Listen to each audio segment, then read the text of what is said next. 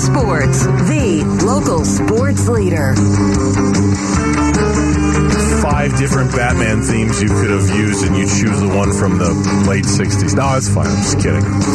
Yeah, I had a feeling this was coming because we have a running joke with Kevin Pelton, ESPN NBA insider, that when we want to talk to him, we fire up the old bat signal, we point it in the general direction of the Pacific Northwest, and we see if he responds. Bruce Wayne responds. Kevin Pelton responds. And joining us right now on the Arizona Sports Line to talk a little NBA with us, oddly enough, for the first time all season. I don't really know how that worked out. Kevin Pelton joining us here on the Burns and Gambo show with Kellen Olson filling in. Kevin, I hope this phone call finds you well. Happy near New Year's Eve to you. What's going on? Yeah, Happy New Year to everybody in Phoenix listening as well. And it's been a while, but I guess this just is a positive news that the Suns have not had enough on-court crises for me to get called in yet this season. I don't know. I think to their standard, I guess. Honestly, I swear, I think we've just been putting out so many fires with his basketball team so far. It's like, oh yeah, by the way, we should probably call Kevin and see what he thinks about this because he's just been a mess. Maybe relative to the Cardinals as well. Don't even, Kevin, don't even. Seriously, man. It's just like, here's my open wound, pour salt and lemon juice into it while you're at it. That's not been good. Now, the Phoenix Suns, so here we are, third of the way, give or take, maybe a little more into the season. And obviously the Suns are dealing with a little bit of a mini crisis right now in Devin Booker. What is the survival guide for this organization in the at least 4 weeks that they're going to be without Devin Booker?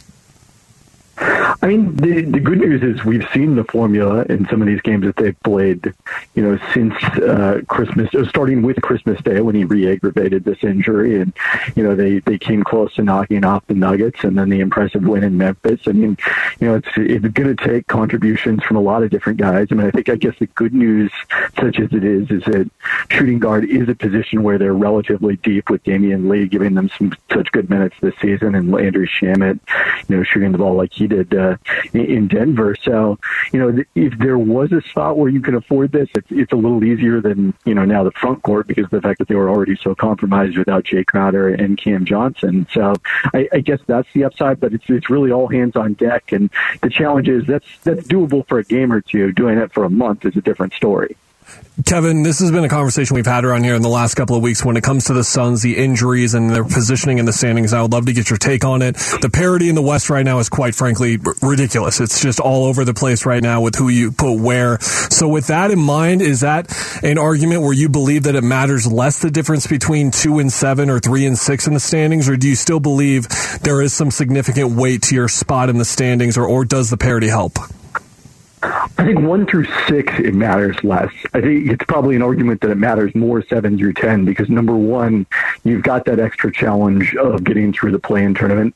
And number two, you could be facing some decent teams in the play-in tournament. I think that's a big difference between the West and the East this year where, the East has the couple of most dominant teams at the top and a pretty steep drop-off after, I don't know, maybe 5 or 6 teams at this point.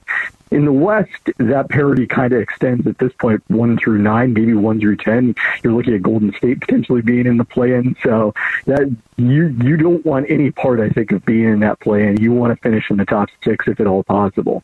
Kevin Pelton, ESPN NBA insider, our guest here on the Burns and Gambo show with Kellen Olson filling in. Of course, I didn't think, Kevin, that our first conversation, we have you on all the time. I didn't think our first conversation with you would be on December 30th. And I certainly didn't think our first conversation would be with you while Jay Crowder is still a member of the Suns organization. I would have thought something with this would have happened by now. For you, the pros, the cons of waiting this long to deal Jay Crowder?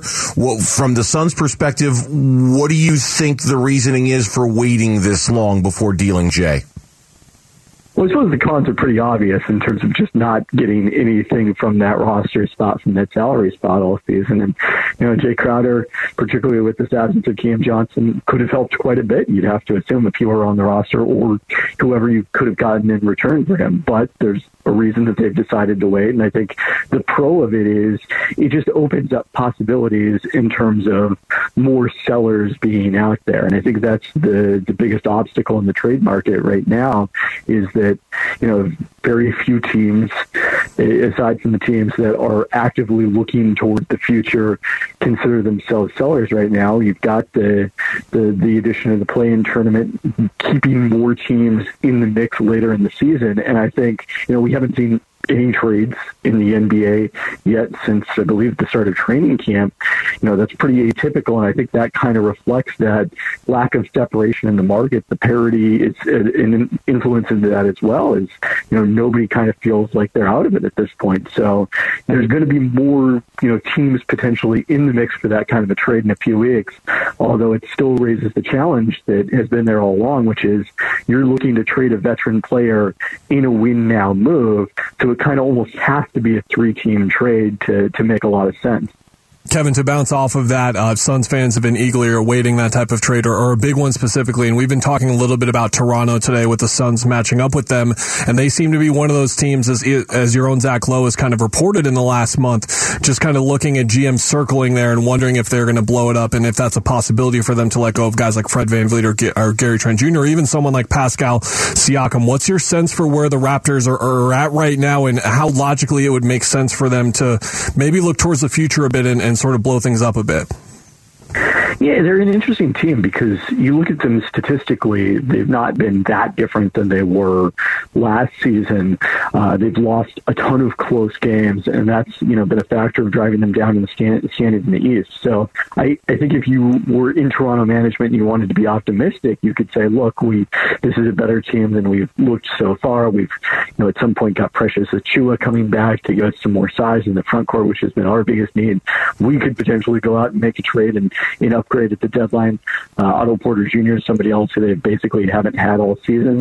But the other side of it is, and this is the case for maybe why the trade market might start to shake loose a little bit in January before we get right up to the deadline, is there is some value to being kind of the first of these teams that thinks they're contenders to pull the plug, because the earlier you start kind of accumulating losses in preparation for the lottery, the easier it is to get way down in the standings to maybe the 5th or 6th spot where you have a real chance of jumping up to number 1.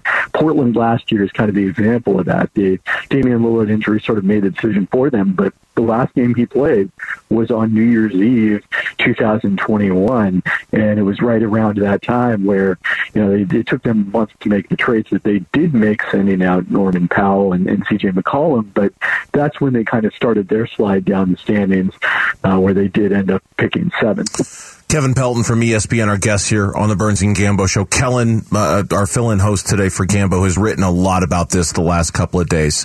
The Suns, as they're currently constructed and based off of what you've been able to see out of them so far, are they still enough of a contender that they've got a go-for-it kind of trade in them at some point before the deadline for them to take advantage of what's left of the Chris Paul window? Is there enough there right now, as you see it, for them to say, you know what, let's go make a deal for this guy and let's try to win that championship this year? Is there enough there, or is that window passed? I think there is enough there. I mean, certainly as you're sort of projecting the Suns forward to, potentially the second round and beyond, that's the biggest question right now is Chris Paul still able to play at that level that, even that first round we saw him put together against New Orleans last year with Devin Booker out of the lineup, that's probably not realistic. But the level that we saw the first handful of games in the Dallas series, if he can play at that level, then certainly I think there is enough, especially if you're adding another piece to this in that kind of win now mode. And the good news is, look, nobody's running away with the Western Conference. I wrote about the top of the West last week on ESPN.com, and at that point I said that the Grizzlies were my pick, but wait a week and I might change my mind. And lo and behold, they lose badly in Golden State on Christmas Day. They get beaten by Phoenix at home after evening the series after their blowout win in Phoenix. No one continues to be able to separate themselves. Every time it looks like there is a team you can point to and say, okay, this is the number 1 team in the West, they lose 2 or 3 in a row. Through your work, you do a great job of not only gathering data, but contextualizing it as well. And one piece we've been looking at a lot over the last couple of weeks has been Mikal Bridges specifically taking more shots and seeing, you know this better than me, a hyper-efficient offensive player, and his numbers have started to dip a bit in terms of efficiency. He already does so much work defensively. He's at about 14, 15 shots per game since these injuries have kind of hit the Suns more severely. Do you think Mikal's in a spot, Kevin, with how much he does defensively, where his offensive role actually does need to be limited a bit, or should it still be explored a bit in this role where he can be the number 2 on some nights? I think it's good for him to explore it at this point, so long as you don't, kind of slip too far in the standings, because, to some extent, there's a learning curve to, playing that larger role on offense and the increased defensive attention he's seeing. And, we've seen kind of the downside of it at times, as you mentioned, with his efficiency slipping. There was the one game in particular where, he started 2 for 15 or something like that. And that was when you see the downside of it, but you kind of have to go through that to an extent. I do think, though, that, part of the reason role players are role players and go-to guys offensively are go-to guys is those players, the go-to guys, are able to ramp up their efficiency with much less change in their usage rate than you see with role players. Now, there can sort of be a flip side to this, which is that when you stack stars together, they don't necessarily have kind of the benefit that you might hope because of the fact that they don't see their efficiency improve as much as you would want. Which is why you kind of need a mix of the two. But probably the case is that Mikal, especially with everything he's doing on defense, as you point out, he probably belongs in that role player bucket. There's a reason he was there, even really at the college level at Villanova. But there's nothing, I think, that harmful, especially with the injuries, of giving him a little more opportunity and seeing how that pans out. All right, good stuff. We'll try not to go as long between visits as we did this last time, Kevin. That is 1,000% our fault, not yours. So we appreciate the time, especially this close to a long weekend and a holiday weekend. Always good to have you on, my friend. Thanks for the time. Yeah, anytime I see that bat signal, I'm going to pick up. I know you're so good with us. I don't know what we've ever done to deserve it, but you're so good to us. We appreciate it. Kevin Pelton from ESPN.com, our guest here on the Burns and Gambo Show, talking NBA.